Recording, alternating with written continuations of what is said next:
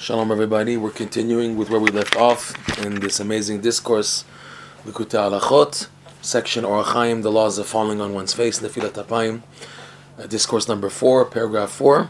Rav Noson's opening up to us what true joy is and what true joy is not.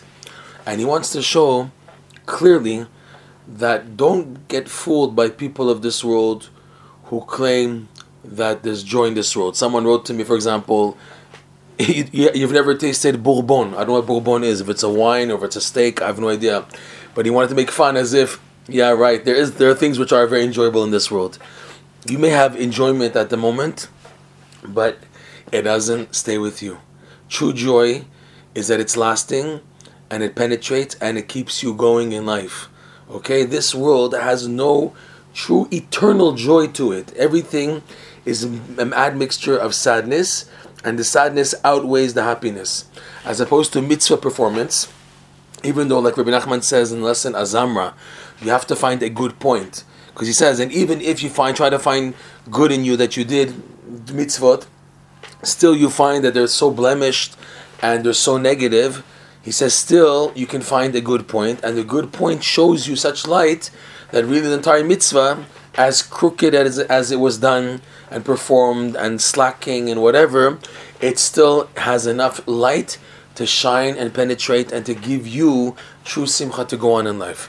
This is not true at all whatsoever to people who pursue this world. Look what Rav Noson writes. Valken, elu hamechakrim v'akofrim. Therefore, Rav Noson says, those atheists and philosophers, intellectuals who like to dig and delve into this world and a science in itself, to develop philosophies and structures of perspective and everything based on this world exclusively. Ein lahem shum simcha amitit klal. These people, look at his wording here, have no true simcha, Rav Noson writes. True simcha at all. V'hakarat pneihem anta bam shal pirov hem meleim atzvut yagon v'anacha. He says more than this, Rav Noson.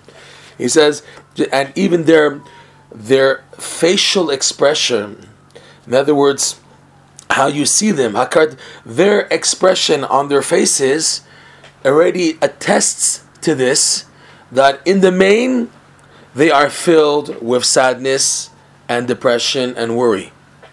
Because from where can they take life force and true joy? What's the question here? Why is he saying that? Why is he asking that? Because since they deny the Torah, Hashem's Torah, Holy Torah, and the performance of Hashem's holy mitzvot, because they see no ta'am, no reason for it. Ubodim milibam ta'amim shel hevel ushtut al asiyat mitzvot hakdoshim, and they make up in their heart a theatrical presentation, all types of false reasons. They make up from their hearts reasons of vanity and nonsense on the reason behind the performance of the holy mitzvot. Vayachpeu al Hashem, like I said, they make a theatrical presentation as if on God, on Hashem. V'al Torah Moshe, and on the Torah of Moshe Rabbeinu that we received at Har Sinai. Dvarim asher lo ken, perspectives and presentations which are not so, are not the real reality.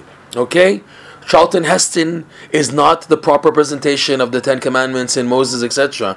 And the theatrical presentation of the Torah that you get, with all that's included in it, is not the real truth.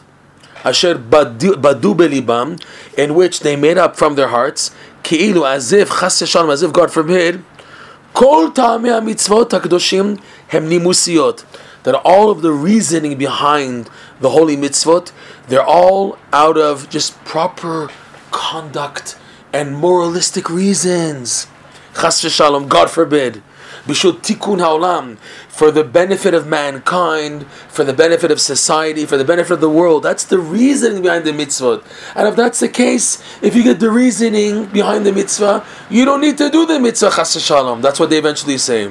right? Tikkun Medina, for the benefit of society. Chas shalom. Rav Nosson says, Oy lahem. Rav Nosson is going to speak very against these type of people and these mentalities. Oy lahem ve'oy lenafsham. Period. Woe to them, woe to their souls for the damage they've done for themselves and for others. Tipach rucham ve'nishmatam. May their spirit and soul pop and blow up.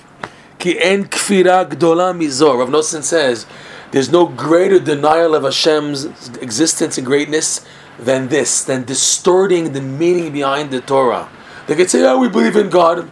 Even that they don't have, because everything is philosophical and based on their own mundane reasoning and meaning, etc. So there's no true reason behind it. Rav Nosson says, this is worse than someone who just denies altogether. Because here, he's trying to take the Torah and change it and give it a meaning, a moralistic, nationalistic meaning, and it has symbolism. He says, Rav Nosson, this is the greatest form of atheism. These people are the big danger zones. These are the dangerous guys. These are the bad guys, Rav Nosson says. These are the ones who have no true joy. They're the ones who, he's going to go on to explain in the next class, we'll see, how mamash, they're the source of sadness and depression in the world, and what they present, and what they represent also.